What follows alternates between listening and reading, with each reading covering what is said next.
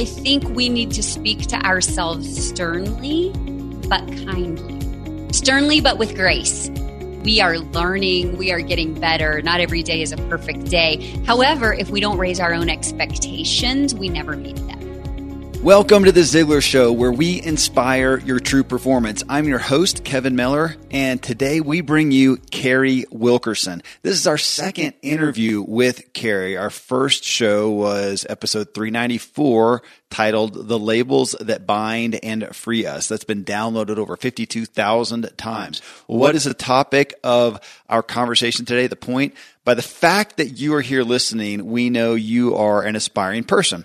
Carrie exists to take aspiring people to be achieving people. Literally, we all aspire, but do we always do what we aspire to? To take us from aspiring to actually achieving? I mean, is anyone hearing this okay to always aspire but never actually achieve? Well, of course not, which is why you want to strap in and hear this discussion. If you don't know Carrie, she's been featured on CNN, Fox Business News, Success and Entrepreneur magazines, named by Forbes as a top small business influencer. Carrie's consulted with Google, other business thought leaders on growth strategies, productivity, and current trends.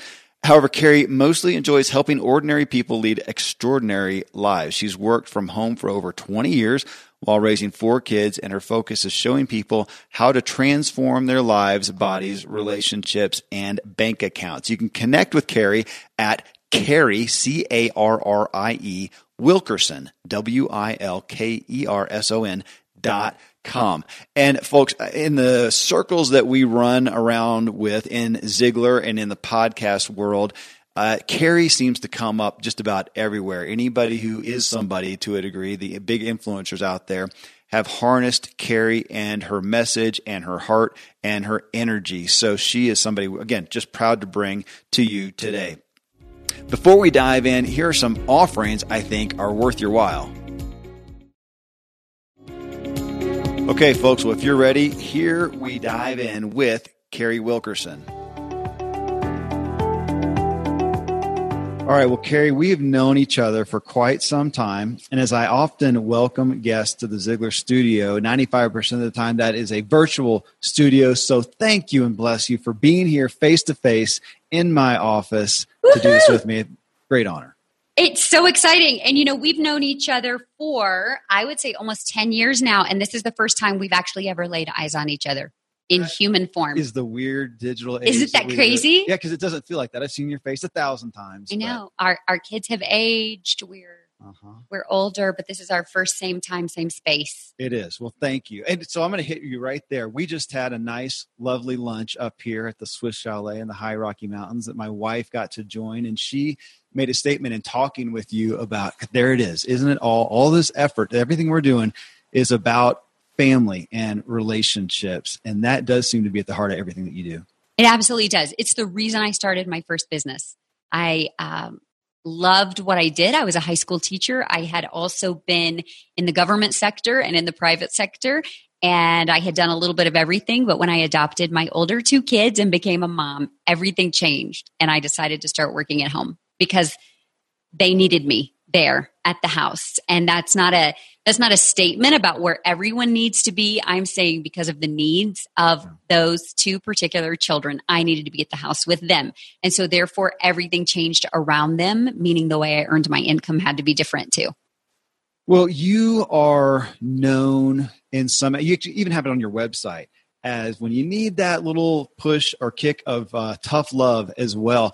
And yet you can't be pigeonholed in that perspective because you are also very quickly self-effacing with your own journey. But there's a balance there. And I wonder, you as Carrie, as this author and speaker and presenter and influencer, that you are charging people in a tough love aspect to come on, let's go do it. Let's make that. You need to make this happen.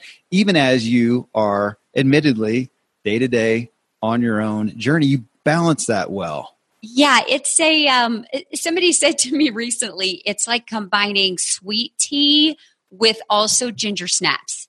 So there's a fine line there. I think we need to speak to ourselves sternly, but kindly. Sternly, but with grace. Okay. So I talk to myself the same way I talk to my clients. I have the same expectations of myself that I have of my kids, but in all things grace, right? So we are learning, we are getting better. Not every day is a perfect day. However, if we don't raise our own expectations, we never meet them.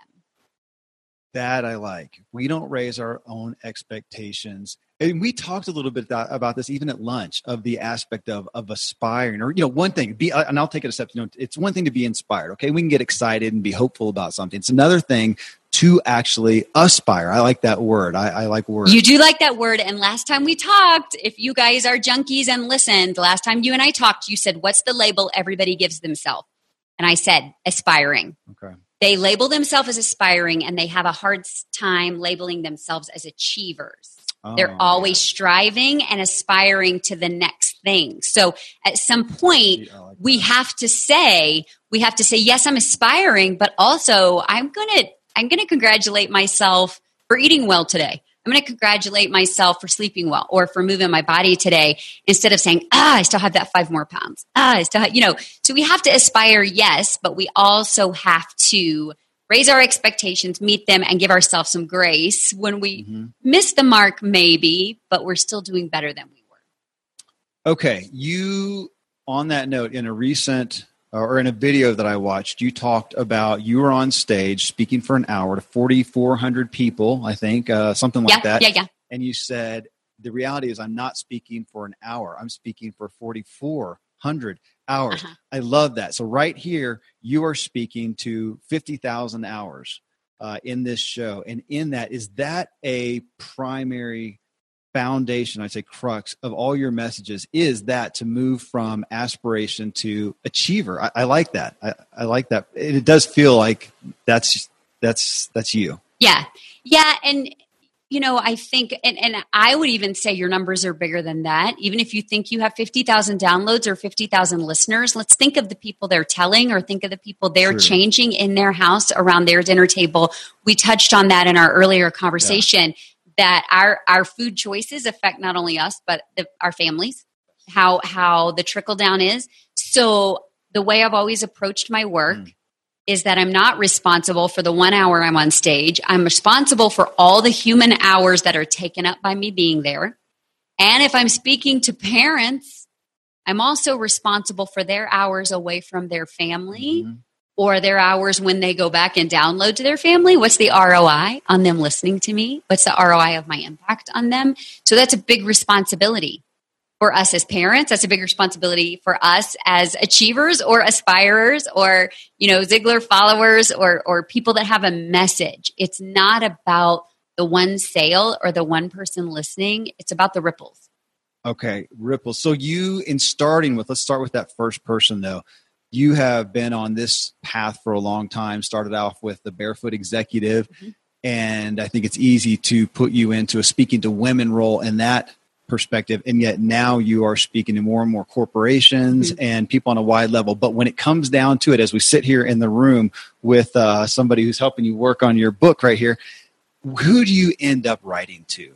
Who is the person sitting in front that you still find yourself late at night with pen to paper or fingers to keyboard? Who are you writing to? I tend to talk to and write to the person that's having a hard time seeing what's possible. So my goal, the way I've evolved my mission statement, as it were, is to help others who know there's something different, or who know there's something more, help them see what's possible with their own gifts, their own life, their own talent, their own skills, their own family, their own scenarios and situations, and even geography. Help them see what's possible. If I can be that girl that through my mess or my testimony or my success or my journey or my self-deprecating jokes, if I can be the girl that helps somebody go, oh, there it is. Yeah. Okay, wow. If she can do that, then I can see me doing this, or I can see me reaching that. Oh, if her kid can reach that, or if her family, or, one of my favorite examples is the fact that I'm so open about our adoption story, that we know personally of hundreds of adoptions that are because of my family and my parents' family, because of our sharing, an hour helping people see what's possible. So my goal is to help people see what's possible, not to help people see what's perfect. That's what sets me apart from a guru business. A guru business, the don't you want to be like me business, right. I don't want to be in that business. I don't want you to be like me. I'm a hot mess. Don't be like me. But I want you to see what's possible for you. And if that just means a healthier you, a wealthier you, a happier you, a more present, a more engaged, a happier relationship you, whatever that looks like, that's my goal, is to help you see what's possible. So I am in the Ziglar Show. We are focused on guests where personal development is the primary focal point, and inspiration as well. And that may be a big part of what they do. I look at you as you're the epitome of that focus of personal development, of self-help, of making it happen for yourself and through yourself, other people as well. But when you talk about that, look at that the key person is helping somebody who's having a hard time seeing what is possible. What do you see and I know we could say this in all of lifetime, but times change and environments change and different things do today. For that person, what is the biggest enemy for most, the biggest obstacle standing between them, their desires, and that understanding that there should be more possible, but having a hard time really embracing it and committing to it? It's big. I think the number one thing is we are really, really comfortable being uncomfortable. We're really comfortable being 15 to 20 to 30 pounds overweight. We're really comfortable carrying an average size of debt. We're really comfortable hating our job, or we're really comfortable with being okay with our spouse, but not having a fairy tale at home. We're really okay with our superficial spiritual life because this is the norm and it would be kind of painful to change it and it would be against status quo. So I think our biggest enemy is that we're comfortable being uncomfortable. And the thought of change is painfully uncomfortable. So we're choosing a comfortable discomfort rather than pain. Does that make sense? Yes, it does. So I think it's Anthony Robbins that says, until the pain of staying the same is worse than the pain of change, then we're not change anything. And that's been quoted by other people and changed by other people. But it really is true. I mentioned to your wife, Terry, that there's a big gap in weight loss stories that you hear. You hear a lot of people saying they dropped their baby weight of 20 pounds, and then you hear people talking about 100 pounds. You don't hear a lot about the 30 to 50 pound stories. And why is that? That's because there's not a lot of those. We wait until we get to that out of control place before we do something. We wait until the seatbelt doesn't fit on the plane. We wait until we get stuck in the airplane bathroom. We wait until we break a chair, or we wait until we have a morbid illness. Until we do something, we wait until we don't have a choice but to change. And so I think that's our number one enemy. The other enemy I would say is that we can't see what's possible because we're so focused on what we think is impossible. This may be a controversial example, but I live in the South, so let's talk. It's hunting season, right? So we'll talk about we'll just talk about shooting at targets. If we're so busy looking at what we don't want to hit, we never shoot the middle of the target because we're so focused on everything else. When I was learning to drive, my dad would say, Carrie, look at where you want to go. Quit looking at where you're afraid you're headed, because that's where you drift. So I think we are so focused on, here's another example related to weight loss. A woman who knows my story of weight loss the other day contacted me. She said, I'm a little worried about weight loss. You look so toned. I'm worried about what my skin's going to look like if I drop all the weight that I need to drop. And I said to her, kindly but sternly, how about we tackle that when we get there? Mm-hmm. It's more unhealthy to be very overweight than it is to have a lot of excess skin. So let's worry about getting healthy first. And then if that becomes an obstacle, we deal with that then. Right? Why derail yourself from being healthier because you're afraid of what the skin is going to look like? Why worry about, I don't want to pursue a relationship with this person because it's going to distract from, or how will I also balance, or XYZ. We've got to quit worrying so much about what might happen and focus on where we want to be. I think those are our two main obstacles. So on the norm, you just mentioned the norm. and talking about health. So in my work in the health and wellness arena, we are well aware that the norm of wellness has decreased. And now the norm is migraines and horrible PMS and heartburn and hypertension. Those are the norms.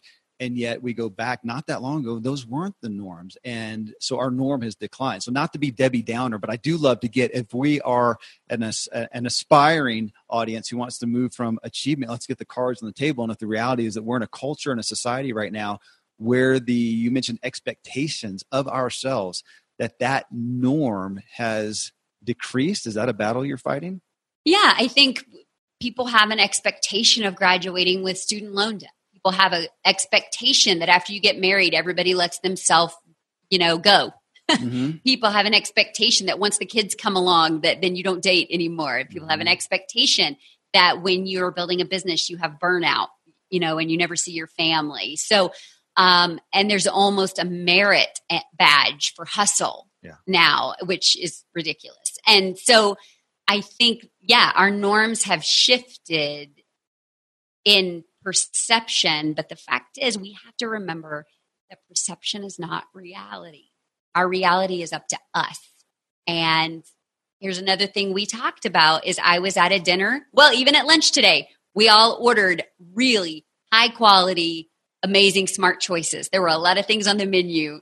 And we, as people that are fueling our bodies in smart ways, we didn't even discuss it. We're just like, yep, that's what I'm having too. That's what I'm having too. And so I think we have the ability to adjust our norm.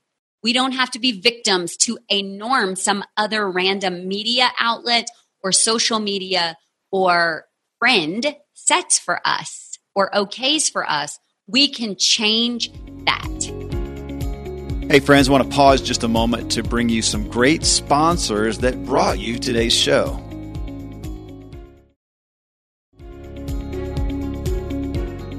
Okay, so here's a heart of personal development question.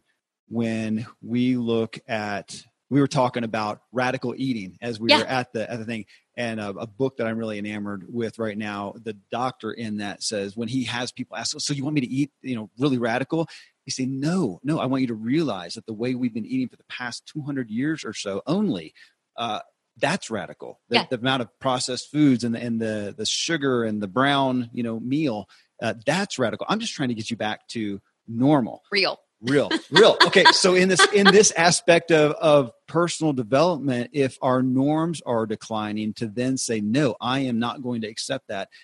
Does it not, I'm going to give you two questions here. Does it not make those who do want to pursue better even maybe a little bit more isolated than ever? And how can people deal with that of realizing, okay, I'm gonna have to go eat different, live different, aspire different, achieve different than everybody I know? That's daunting as well. Don't be conformed to this world. Be transformed. Sorry. We're that's a hard one to ignore. Sorry. Okay. Well, and the truth is, achievers, we want to be set apart, right? Yeah. So set yourself apart. Why is the norm a $50,000 vehicle that you trade in every 2 years and you never get out of? Why is the norm that we never pay off our houses anymore? It's our friend Dave Ramsey that says, live like no one else so you can give and live like no one else, right? Do what no one else does so that you can live like no one else does. And the Joneses are overrated, and they're one pink slip away from foreclosure, and their kids may be in private school, but then they're going to go get $100,000 a year of student loans, and they're unhappy and they never see each other and they're not present or engaged. And why is the norm that we lease our phone for the love? Why is that normal? It's normal because we're complacent. And if we want to do different, if we want to be different, if we want to achieve, and we have to have high expectations, then, in Texas, I'd say we have to cowboy up and we have to say, yeah, I'm different. And that's what makes me pretty great. Yeah, I'm willing to sit here and eat salmon while you guys have fried chicken and mashed potatoes with gravy. And I'm okay with that. And it doesn't mean, now here's also a problem, is then when we then turn vigilante, right? It doesn't mean I'm sitting here judging all your food choices. I may observe it. I may think it's interesting. And I may be proud of myself for not fueling myself that way anymore, because I've been there and done that, as you know.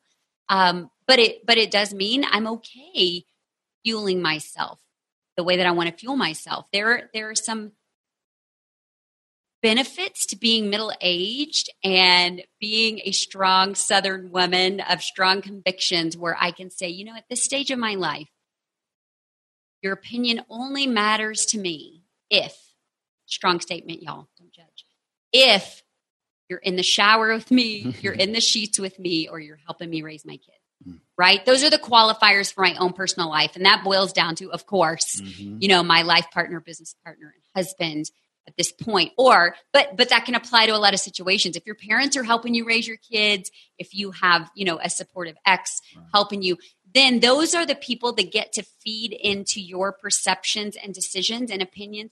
Why are you worried about what everybody else thinks about what you're eating? Why are you worried about what everybody else thinks you're spending or driving? I drive a 2014 Subaru Crosstrek. It is carrot orange. And I love it. It does not fit my entire family, Kevin. Wow. When my older kids are at home, we have to take 2 cars. And that's okay. I get 30-something miles a gallon. It's a great color. I never lose it in a parking lot. It's my signature color. And it's fun to drive. And it's affordable. And I could care less that my friends are in Lexuses or new SUVs or whatever. I could care less. It's a choice for my family. My husband drives an Altima, and we drive our cars till the wheels fall off. And that's just what we do. We live in a normal house in a normal cul-de-sac in a normal neighborhood. And we downsized when the older 2 kids moved out. We don't keep upsizing with lifestyle. We just don't. It's not our choices. And what anybody thinks about the hotel where we stay or any of those things. My life choices are my life choices. And I have to be okay with how my faith reconciles with that, what the Lord thinks of me. I've said a lot that there are 3 men in my life I'm worried about pleasing. And one is the Lord, obviously. And one is my dad, who I so respect and honor. And then the other is my husband, right? If they approve of what I'm wearing, then it's good dress code, right? If they approve of where I'm going or who I'm spending time with or how I'm doing my choices, not to say my mom's opinion doesn't matter, but those are the 3 men that I'm worried about. I'm not dressing for other men. I'm not striving to please other people or get validation from other people. So in that vein of walking to the beat of your own drum, but then you also, I like that you said that's not about being a vigilante. And I know that you, as an individual and to your audience, to your subscribers, your followers, you're not having them all go out and yourself as well and be an island unto themselves. No. You call them then to, I know this way back when with Barefoot Executive, that you had a membership group. You had people who were coming together with like-minded people.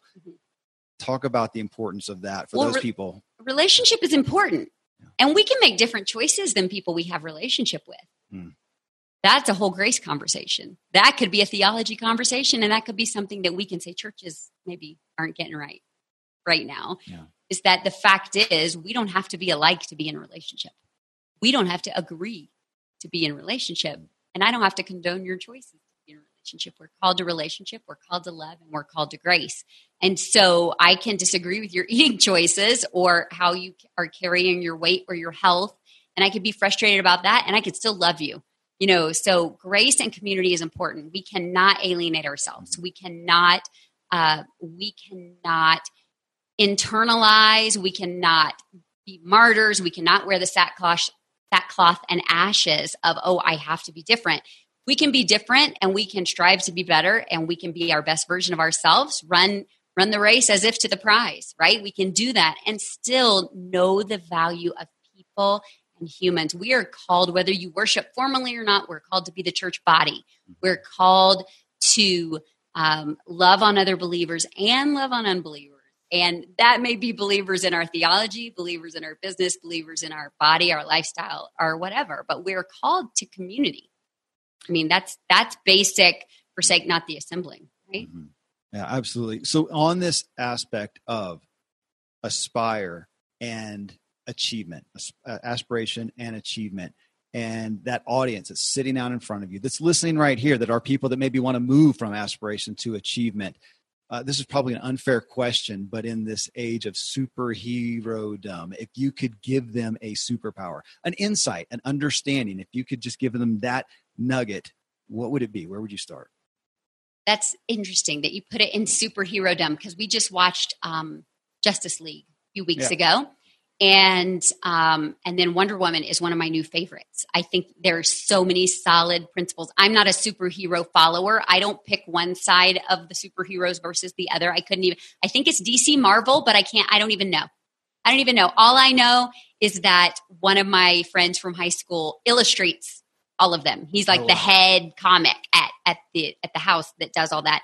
But I will say that Wonder Woman, I had a lot of amazing belief principles. And I would say one of her strongest superpowers is belief. And in the opening of Justice League, when she is like kicking some tail and taking names all by herself, somebody says, "What are you?" They added some expletives in there. I'm editing for the Ziegler Show. And she said, "I'm a believer." Wow. Fade to black, right? And I wanted to stand and cheer and say, that's it. So I would say a superhero power is I have an incredible belief in people. And that's why I'm an encourager. I'm a professional encourager. And if I could give people the superhero power of just believing that things could be different for themselves and being able to believe that even when it's dark, even when it's hard, even when it hurts, even when, it's not going right, that's a huge, huge superpower. Now, I will say that when I walked out of Justice League, I thought, all of their superhero powers were pretty cool, right? You had the Aqua guy. I'm going to say it wrong and you're going to get letters. Don't send those letters to me. Send them to the Ziegler people. But the Aquaman who had his thing, and then you have the Flash, who's super fast, even though he's socially awkward. And then you have Wonder Woman, who has those awesome bracelets and her jumping and all those things. And then you have Batman, and really his only superpower. And they ask him, "What's your superpower?" He's like, "I'm rich." I'm like, and that's not a bad superpower either. And so if that's a superpower of you earning more and maximizing what you can do so you can do good, that's how we provide clean water. That's how we sponsor children in other countries. That's how we help with adoptions. So money is not a bad superpower either. But I would say the core of that is belief. And if we're looking at Napoleon Hill or Bible days, the core is as we believe, that's what we are. Ziegler himself would say, we cannot consistently perform on a basis above which we truly believe about ourselves. And I know I'm paraphrasing that. But after all these years, I have a right to paraphrase, right? We cannot consistently perform in a manner that exceeds what we believe about ourselves. That's why people regain weight. They don't believe they're thinner and healthier. That's why people that win the lottery go bankrupt. They can't grasp that they're wealthy or that they have to handle their money differently. That's why people that have had bad relationships have a hard time sustaining good relationships, because they constantly believe they're cheaters, or they constantly believe they're unworthy. They constantly believe all those things. And so belief that things can be different, better, enough, I think would be the superpower I would keep educated about. You do. And it's interesting you say you have this incredible belief in people, because that was the heart of Zig, which I think is, I would say that's why you're on the Ziegler documentary, is that shared feeling. Well, so on this aspect of belief, in your new book, Move the Needle, you talk in there about radical transformation in different areas of life. But let's go to that belief, because I think when people hear the message, when they're in the crowd, they're listening to the show right now, to hear that message of the possibility of radical transformation, we can nod our heads to it. Yeah. But that was actually, you just literally hit the question that I had. Do you feel like, for most of us, and I'll include myself in here, that the struggle is that while we can nod our heads at the possibility of radical transformation, actually believing that we can do it is a huge stumbling block? Yeah. So here's the breakdown. We believe it's possible for other people, right, because they're luckier, or they have better genetics, or they have more time, more help, more support, or whatever, different, whatever. We believe it for them. We want it for ourselves, but we have a hard time seeing how to bridge that gap. And part of that breakdown I blame on reality shows and before and after pictures. We see the before, we see the after, we don't see the messy middle. And we're like, that's what I want. But I want to skip all that in between. I want the before, I want the after, but I don't want the messy middle. I want to go from my little house to this fabulous big house like Ty Pennington did on Extreme Home Makeovers, but I don't want to go through the expense or the construction zone or moving out or whatever that looks like. I want to be debt-free like they're all screaming on Dave Ramsey's show, but I really don't want to have to sacrifice for 2 years to get there or work. I don't want to deliver pizzas. I don't want to do anything in my extra part-time.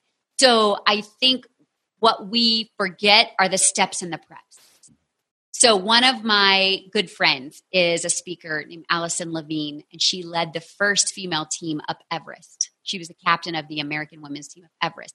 She actually didn't make it the first time. They had to turn around when they were almost at the summit because a storm came in. And in order to save their lives, she had to make that decision to come back down the mountain. Because people are not often killed on the way up. It's the coming down that kills them, right? Because they're out of supplies or storms or whatever. But the second time she took them up. But what she says is, people will set the goal for climbing Everest, but they forget all the steps that are in between, like the shape you have to be in, or the fact that it's a 3-month journey, the fact that base camp itself is a feat that most people don't even know. And then you do base camp and then you go up to level 1 and then down and then up and then down. You have to acclimate. And then you do level 2 and then all the way back down to base camp. It's a whole big process. People say, I want to climb Everest, but that's too big. Can't do that. And they dismiss it out of hand. If I had ever said to myself, I want to lose 150 pounds, I never could have. I never would have. It would have sabotaged me. So I think we can believe it's possible, but the reality is we have to embrace the steps and the preps, and what we have to see in Move the Needle are the little things that add up. And we have to have value in the moment, in the minutes, in the right now. When we're trying to pay off $100,000 worth of debt, we have to value the dollar, not just the 1,000. Oh, it's only $5. Oh, it's only Starbucks. Oh, it's only. Well, the onlys are what get you 150 pounds overweight. The onlys are what sacrifices your marriage or your relationship with your kids. The onlys are the reason, why I'm late on my book. And so my publisher is actually in the room stalking me on this trip because I'll just, I'll do it tomorrow. Oh, I'll get to it later. Oh, today doesn't matter. Today doesn't matter. And when the todays don't matter, they add up into a life of no change. So we have to make today matter. We have to make the minutes matter. We have to make the decisions matter. So yes, massive transformation is possible, but we have to do it one needle tick at a time. Okay, well, on that note, in our upcoming show, folks, I'll give you the teaser as we go through Carrie's habits, and we talk about weight loss. She just mentioned losing 150 pounds. So we'll talk a little bit about the messy middle between the before and after pictures that I just saw a minute ago. So, okay, we're going to stick with this thread here, and you have a video on your YouTube channel, folks. You can go to YouTube, put in Carrie Wilkerson. The video is called Remodel Yourself. I'm gonna read from it right here. I'm gonna cite this. You said this: the only difference between you and the people on stage, or authoring a book, or talking on a podcast, or radio, or TV, and I'm paraphrasing a little bit, but the leaders and influencers and people achieving significant success are things that can be fixed. Okay, so that's a big crux for me, because again, we're right back to belief, because I think again, we hear that and we go, okay, yeah, but do we really consciously bring that into mind and state that belief of, no, I can fix that? I mean, we've got a huge battle against our past, against our surroundings, against those who are closely related to us. So again, that belief that they're going to hear that statement, folks, go there and listen to the video. But when they hear that, could you say it point blank? And I think that was a video that it was a very tough love video. On that one, and that you say anything different, because who doesn't want to be on stage? And folks, and I speak to this a lot, it may not be that you want to be on stage. Yeah, it's a metaphorical stage. Thank you. Yes, it may be you want to be able to influence your kids, or you may be able to get a promotion at work, or start your own business, or whatever, something that's going to enable you to perform above the norm that we're talking about here. And you're saying those things, anything keeping you from that, can be fixed. But there we are. Yeah. Is it a medical fix? Is it a mental fix? Is it a skill fix? Is it a body weight or a health fix? There is really nothing going on with you that you can't modify or fix in some way if it's an obstacle. Let's look at Johnny Erickson Tata, who's a quadriplegic, had a diving accident, and she's a painter. She's a painter. She holds a paintbrush in her teeth and she paints and she speaks. She's not mobile, but yet she speaks. There is nothing different than so you either have to fix it in your head or fix it physically, get over it, or pay somebody to do something about it, right? I mean, it's only stopping you. I was still a top performer in my company when I weighed 266 pounds. I didn't let that stop me. It hindered me in other areas, health-wise, energy-wise, other areas, but I didn't let it stop me from speaking or achieving or selling or those things that I was doing. So the fact is, it can be fixed. If you say, oh, well, if I was tiny like her, well, okay. So fix that. Oh, well, if I was blonde like her, well, y'all, hair color's an option, right? If I XYZ like her, either get over it or fix it. It almost is that simple. If it's a skill set, if it's a language set, you hear people all the time, this gripes me to no end. Gosh, I'd give my left arm to play piano like her. No, you wouldn't. No, you wouldn't. She's practiced and practiced and practiced and practiced. You wouldn't give up the time to practice like her. So really, you would not cut off your left arm to be able to, that's not something she was born with. That's something she put in the time. So either put in the time or get over it or quit saying you want it when you don't want it enough to work for it. Okay. Can I expand Sure. or ask you to expand on the aspect of fix? You talked about Everest. So we had a great interview with Eric Weinmayer. Yeah. Crested Mount Everest, and he's blind. Did he fix his blindness? Would you say he found a fix? He found a fix. Okay. He fixed it. He couldn't see his way up. So what did he do? He paid somebody to help him get over that. He had a guide of some sort, right? I'm guessing. Yes. Yeah. Yeah. So he had a guide. So he got around it. It's called a workaround, y'all. It's a workaround. But what we're doing is we're using our differences between us and them, quotations around them, our differences between us and the people we perceive as influencers or achievers or better than or the haves. We use the differences that we see that we pick apart as excuses to let ourselves off the hook so that we can remain in our own complacency. Yes. Oops. Tough love. No, I know. There we go. I know. And you said something. Ouch. You said something to that degree of that we use those excuses, and I'm going to do a bad paraphrasing, to use those excuses to keep us from doing the things that we... Yeah, the beliefs we have about other people and the beliefs we have about ourselves and the beliefs we have about our opportunities, we are using those things to justify our not taking action. There you go. When really our lack of results is not based on what they have that's better. It's based on what we are not doing to achieve those same results. Okay, that's tough, Carrie. It's hard. It is. All right. People say to me, well, I just could never give up bread. But then you just don't want it. Oh, I want to lose weight, but I just could never give up. Or gosh, I'm just such a sugar addict. I just have to find a way to do it where I can still have my sugar. Okay, then you don't want it. So just say what you mean. Don't say I want it if you know you're not gonna. Stop that mess. You're just lying to yourself and nobody believes it but you.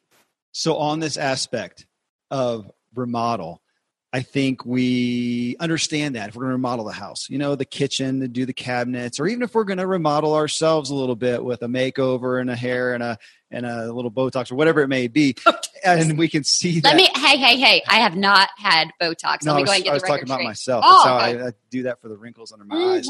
So in that's one thing. But when we again get to this crux of the true personal development, do you find that when it comes down to it, to have that remodel is the hardest place to remodel that core belief about ourselves? Yes. And our daily habits, because we think they don't matter. Okay. And because of neurological programming. We get up and we grab our cereal, or we get up and we grab our coffee, and we don't even know why. It's just part of our neurological programming. So we have to replace it. Or the way we talk to ourselves is huge. Stinking thinking, right? Mm-hmm. So Ziegler made us all aware of stinking thinking. And the way we talk to ourselves and the way we talk to other people, or the way we go, well, they're so lucky, right? Have you ever noticed that when somebody else has something great going on in their life, because they're lucky? When we have something great going on, it's because we worked hard. Right. I'm sitting here thinking about, should I share this? Because this is in all, can I say in all humility? Well, we were blessed, my wife, Terry, and I, with people who mentored us early on in our parenting. God bless them, because without them, I could claim nothing. Through their God-given guidance, I had the best kids ever. We've got a lot of them. And we were real aware that with the first kid, you guys got lucky to have a well-behaved kid. And the second kid, different gender, different person. I saw, gosh, you're lucky to have a well-behaved kid. The third kid, different, and on down the line. And it was so paramount to me that it's our daily habits. It's the guidance that we got. And we don't have to allow those excuses and accept that lesser normal. I mean, right. In this aspect of, again, remodel, and this came right from the video, and you said it a second ago, but you cite 3 options. I want to give those a little bit of focus from you. You said 3 options for fixing ourselves: alter it ourselves, pay somebody to do it, or choose to see it a different way. Mm-hmm. And I looked at that and I kind of grappled with it a little bit. I do understand the third one, choose to see it a different way. I think that's probably the one that I struggle with as a doer and an achiever the most. And yet, well, I don't know, let's play with that. Because when you look at Zig and the self-talk cards, one of the most popular things we've ever done on the podcast here. And folks, you can always get those at Ziglar.com/self-talk. And it is looking at ourselves in the mirror and speaking something different about ourselves. In essence, seeing ourselves a different way. But in reality, it doesn't really stop there. Because if you can actually see yourself in a different way, then you're right by proxy, maybe. You're the number one. You're going to alter it yourselves because you are going to change. True? Mm-hmm. Okay. Yeah. Is that just, so pick and choose? Which 3 do you want to do? Or it's just going to be circumstantial based on that? Well, I think it just depends on the situation. So, for instance, let's talk about finishing a book. Mm-hmm. Like, they're so lucky that they have time to write a book. It must be nice to be able to wake up and have all the time in the world to work on your book. Okay, so I can either carve out the time to work on my book. I can pay somebody to help me flesh it out, ghost write it, get it done, transcribe it, or I can choose to look at it a different way. That person is very disciplined. That must be a priority in their life. That's why that works. So then, which do I need to go to? Step A or step B? Mm-hmm. Or maybe their success is not even related to their book. Maybe that's a tool that they're using for something else. Yeah. We're just so quick to excuse ourselves. So people always say, Carrie, I need weight loss advice, or I need debt advice, and I'm always hesitant to give formulas and prescriptions. And here's why. Because if I say, and all of this, by the way, is just hypothetical. I did not use any of these diet programs. If I say, I used Weight Watchers, the minute it comes out of my mouth, I have people in their head who will say, I tried that once. It didn't work for me. And they quit listening to anything else I say. Other people that will say, I can't afford that, or that has to do with counting, blah, blah, blah. That would never work for me. Or, I can't afford that. Or conversely, the other 20 to 25% that'll go, I'm going to go sign up for Weight Watchers because that's the secret, right? And that wouldn't matter if I said surgery, if I said low carb, if I said Jenny Craig, if I said the cabbage soup diet, I would have those same 4 responses. I tried that once. People dismiss the reasons why it doesn't work for them. Well, of course she can build a business and go speak on stages. Her kids are older. Y'all, my kids were not born at this age.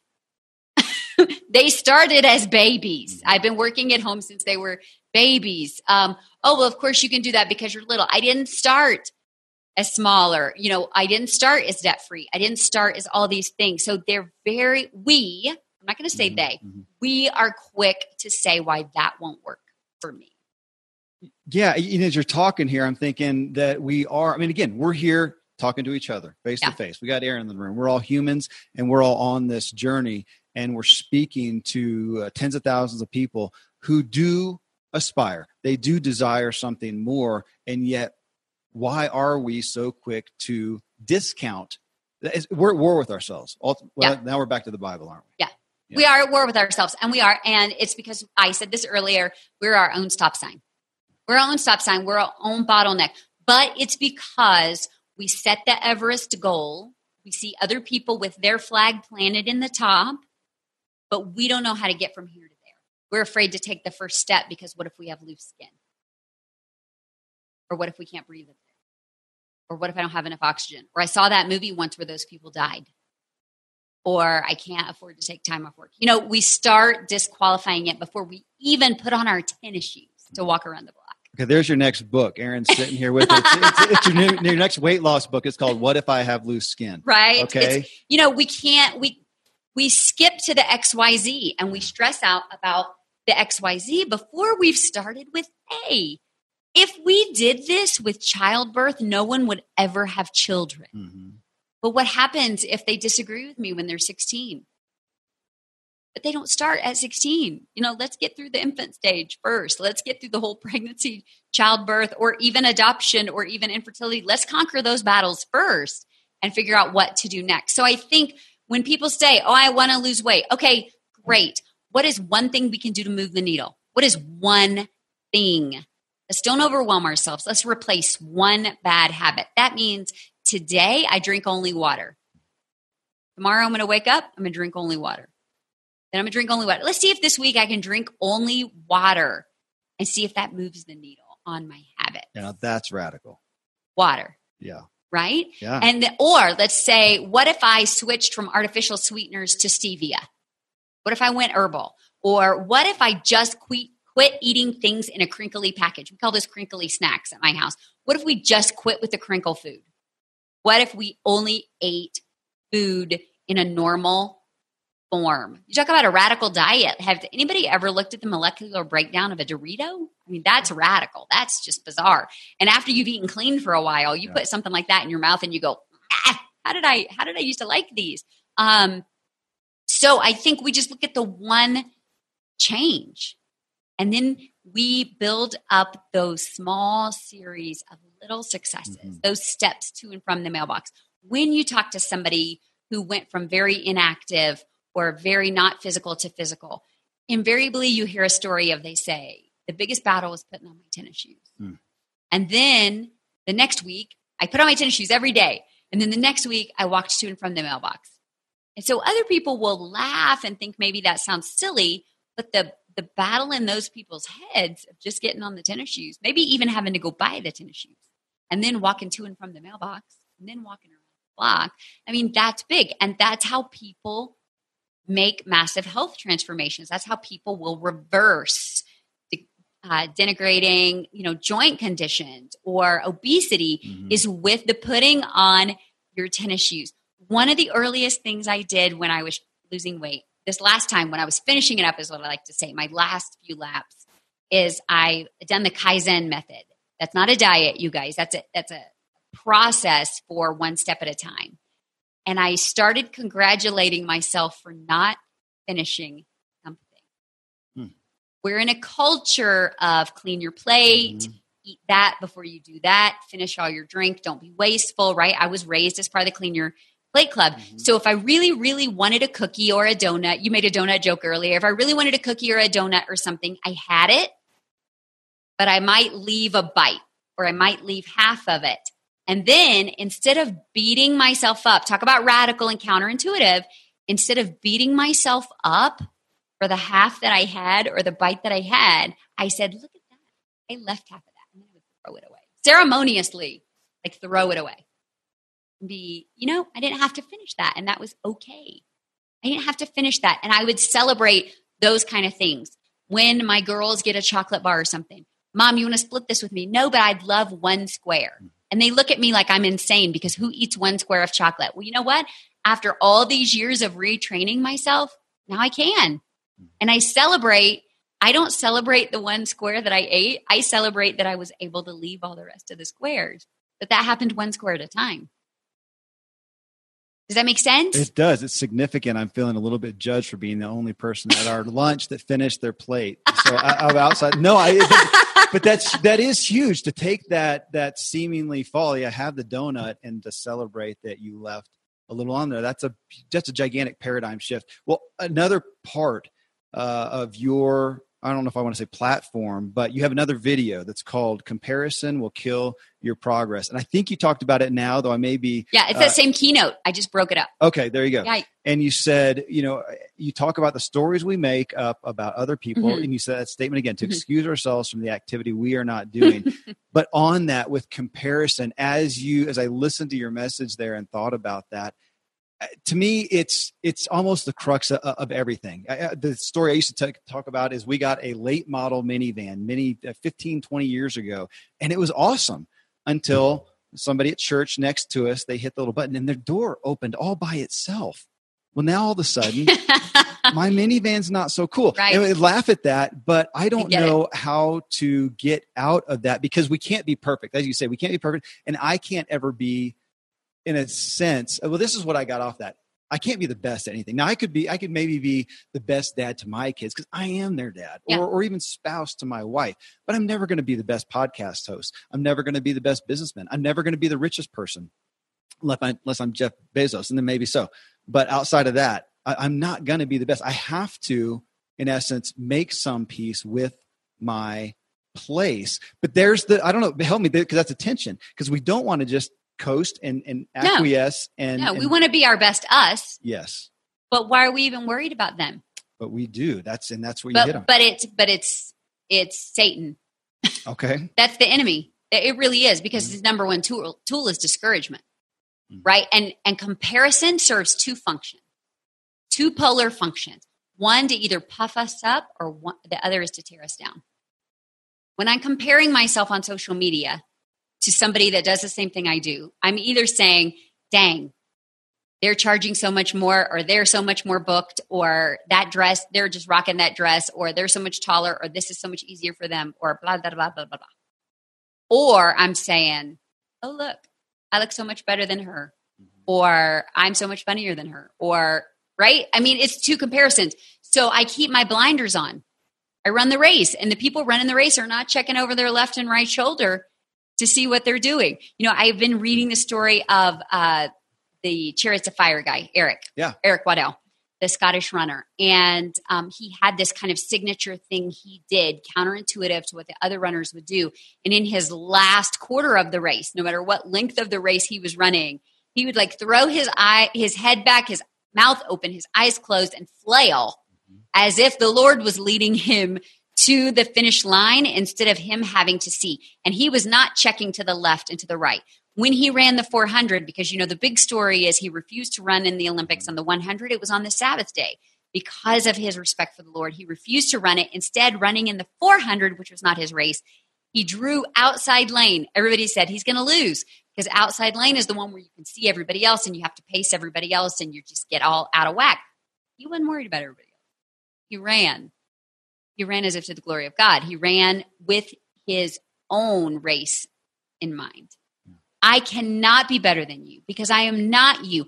We are wonderfully, carefully, perfectly made and individually made. Our chromosomes are different. Our DNA is different. Our age, stage, life, and development is so different. Our family makeup is different. Our parenting journeys are different. Why would I expect you to be the same as me and vice versa? So in instances like the minivan, then you do have to talk to yourself sternly but kindly. And you have to say, praise the Lord, my van's paid up. So no ill will towards that person. Honestly, my mom said one time, sometimes if you deal with coveting, maybe you have to say, I love that they have that house, and someday maybe I'll have one like that for me. And I even think differently. I just think, praise God for the house that I have. I love it. And I'm so happy they have a button that opens their door. I just can't. I can't live there. It breeds discontent. I don't follow a lot of people on social media. I'm not on people's email lists. I don't know what a lot of other people are doing. It's because I know my human nature. Ziglar and I had this in common. I read in his book at one point, he talked about the fact that he was at a sales convention at one point. He went down to the hotel bar and he ordered a drink and he liked it. And then he went, you know what? I can see this is status quo, and I can see this is what people are doing, and this is normal behavior. However, I also have to know myself and know that I have addictive behavior, and I can see where this might become a problem. Therefore, I'm making a conscious decision to never do this again. And he didn't. And so with myself, if I see people that say, oh, I'm addicted to Mad Men, I can't wait for the next episode, or this About Us has me crying and weeping in the floor, I can't wait for the next episode. I run from those things that have me comparing or addicted or in patterns that defeat me, because I have to run my own race. I can't compare. One of the saddest stories, I think, several years ago, I got to go to the Oscar.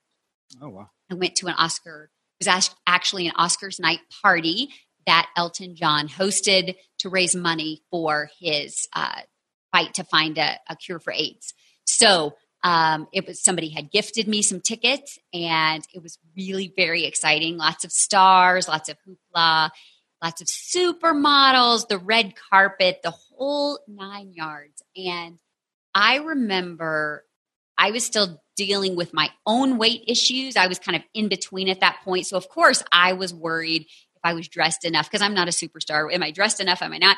But what I noticed as we're all in line, so we're in line with celebrities, we're in line with supermodels, we're in line with the most beautiful people in the world, the people that are most focused on with the camera in the world. And here's what I noticed. I'm looking to my left and to my right. Almost every woman that I see is checking out every other woman and saying, I hear these conversations in thick accents, so I'm guessing European models, in all these accents and all these different ages, saying, maybe you should have worn the short. She wore, and second guessing and comparing and ruining their enjoyment of the night because of how they were comparing themselves to everybody else in the line. And I thought, wow, we can't even take the time to celebrate the fact that you earned the right to be here. The most beautiful people in the world. There are cameras lined up along each line to take your picture and celebrate you. Yes, to critique some of you, but that's human nature, and that's what we do. And that's why I love elementary age kids, because they don't give a rip. They don't give a rip what everybody else is wearing. They don't care if you like their hair or not. Then we hit 11 or 12 and then everything goes to pot, right? We care. Everybody's opinion matters. But it defeats us. It doesn't build us up. It doesn't make us smarter. We've got to stop the comparison. You've got to be your best you. You may not ever be the best, but can you be the best you that the Lord created you to be, or that your DNA is designed for you to be? And I think that's all we're called to do. And you're just back to belief. Okay, well, you just let us in. I like your Oscar party, beautiful people checking themselves out or checking other people out. Okay, so last video here. I'll end this here. You have another video, folks. Go see this one. I like this one. I was checking them all out. Success is in the eye of the beholder. And you made the statement early on that gratitude is the catalyst for everything we do. I stopped right there. Gratitude is the catalyst for everything we do. Now, I went right away to my aspirations, the things that I am working on achieving right now. And I thought, I don't know if that's my default for my personal progress. I get myself amped up to make something happen. I'm focusing on, hope and vision. And you say gratitude is the catalyst for everything we do. So it stopped me, and I'm going to hand that to you and ask you to school me. Yeah, because I remember the last time we talked in that last podcast. And guys, if you haven't heard that, I would encourage you to go look at that. We've gotten amazing feedback on that conversation last year. And that's because it stopped you in your tracks there too. And you said, I'm guilty of that. I'm guilty in the not celebrating, but always aspiring to the next thing. The fact is, I think we have to be grateful for where we are. You just talked earlier about your amazing kids. I'm an aspirer. I'm an achiever, and I'm in constant motion. I'm in a crazy, crazy season right now that Aaron and I were talking about earlier. And I got a text from my mom the other day. It's going to choke me up. My mom is not by nature an encourager. My mom is a realist, and my mom is a protector, and my mom is a little bit of a stoic. But my mom's also been listening to me train for 20 years, and so she's doing a lot better. She sent me a text the other day, and she said, she's also got the gift of discernment. And she said, I just wanted to tell you today that if you stopped this project and that project and you just stayed home to love Eddie and the kids today for the rest of your life, that your dad and I are so proud of who you are and who you've become and all that you've impacted. Carrie, you don't have to do one more thing to prove any of that. I just saw Eric Waddell go across the finish line with his head back. Yeah. Right? So not that that's why I'm doing those things, but she wanted to let me off the hook in case I was working. Right. So I think sometimes we're working for that next mark, that next checkbox, that next grade, that next whatever. And sometimes we do have to say, gosh, I have a book. I have a published book. Gosh, my kids have seen me on a stage in front of 15,000 people. My kids think I'm a rock star. I'm so grateful for that. I am because my kids have a different view of what women can do and maybe what women should do and how strong women should be, but also how respectful they can and should be and what should be their guide and what should be their focus. My kids have this really great view because of a cross section of things that I've done and that they've seen. I'm grateful for my house in the suburb on, the little cul-de-sac. I am grateful for our adoption. I'm grateful for so many things that my mom's right. We need to be at a point that we can say, you know what? If we had a Johnny Erickson Tata moment where we're diving into the pool today and everything changes tomorrow, what are we grateful for already? Are we grateful for health or family? You talked earlier about so grateful for your parents' role model. Oh my gosh, my dad is a star. My mom and dad, I hit the lotto with my mom and dad, not wealth-wise, but just role model-wise. My parents, I hold them in such high esteem. I am grateful to have them as my role models, but also that my kids get to have them as role models because I lost my grandparents early. So every day I have gratitude for the relationship my kids have with parents as grandparents, So I think gratitude is huge. And when we're worried about bills or next house or next car or whatever, if we stop and think of a couple of things we're grateful for, it really does change things. It's hard to be a sourpuss or critical when you're being grateful. It's hard to be mad at your spouse when you stop and make yourself list several things that you're grateful for. My husband almost thinks he's in trouble when I say, I'm so grateful for how you, because he knows that's how I retrain myself. That's great. He says, what am I in trouble for? Nope. It really is just now a pattern of gratitude. So gratitude is a huge catalyst. In all things, be grateful. We're breathing. We live in the richest, freest country. Whether we disagree with the politics or not, whether we're excited about healthcare premiums or not, whether we love our situation or our climate or our allergies or not, the opportunity for where we are is amazing. To choose schools. How many kids do we get to have? We get to pick who we marry. And here's the irony in America. We get to pick who we marry so that we can spend the rest of our lives complaining about who we marry. What in the world? That's broken. That last part's a little broken, y'all. Nobody assigned them to you.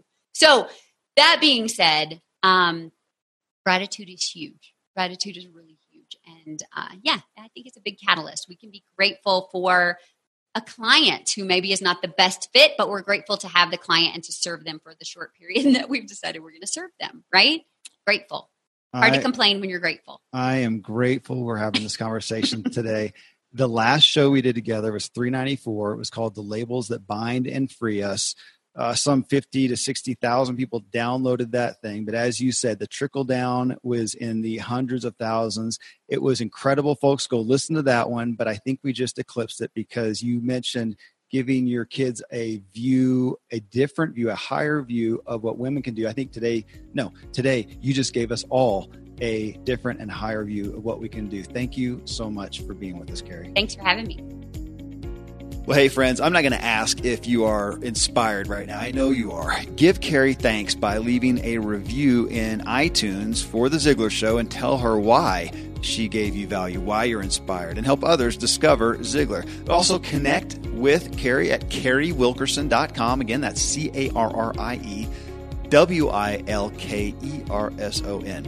Well, coming up is, can you guess it? It's our Habits show with Carrie. We get behind the scenes with her and figure out, hey, is she just Wonder Woman incarnate? Well, as you heard in the show, she digs Wonder Woman, but no, she is not. She had no leg up more than you or me, but she had desire and she did the work, and she really, truly wants to help you and me achieve.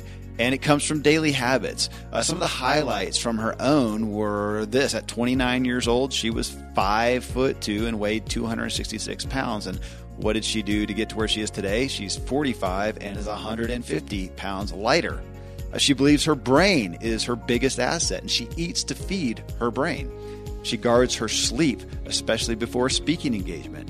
Financially, she believes upgrading is a disease we need to stop in our culture. She thinks multitasking is a myth, and her personal vice is musicals. So till then, thank you for letting me walk with you as we inspire our true performance together.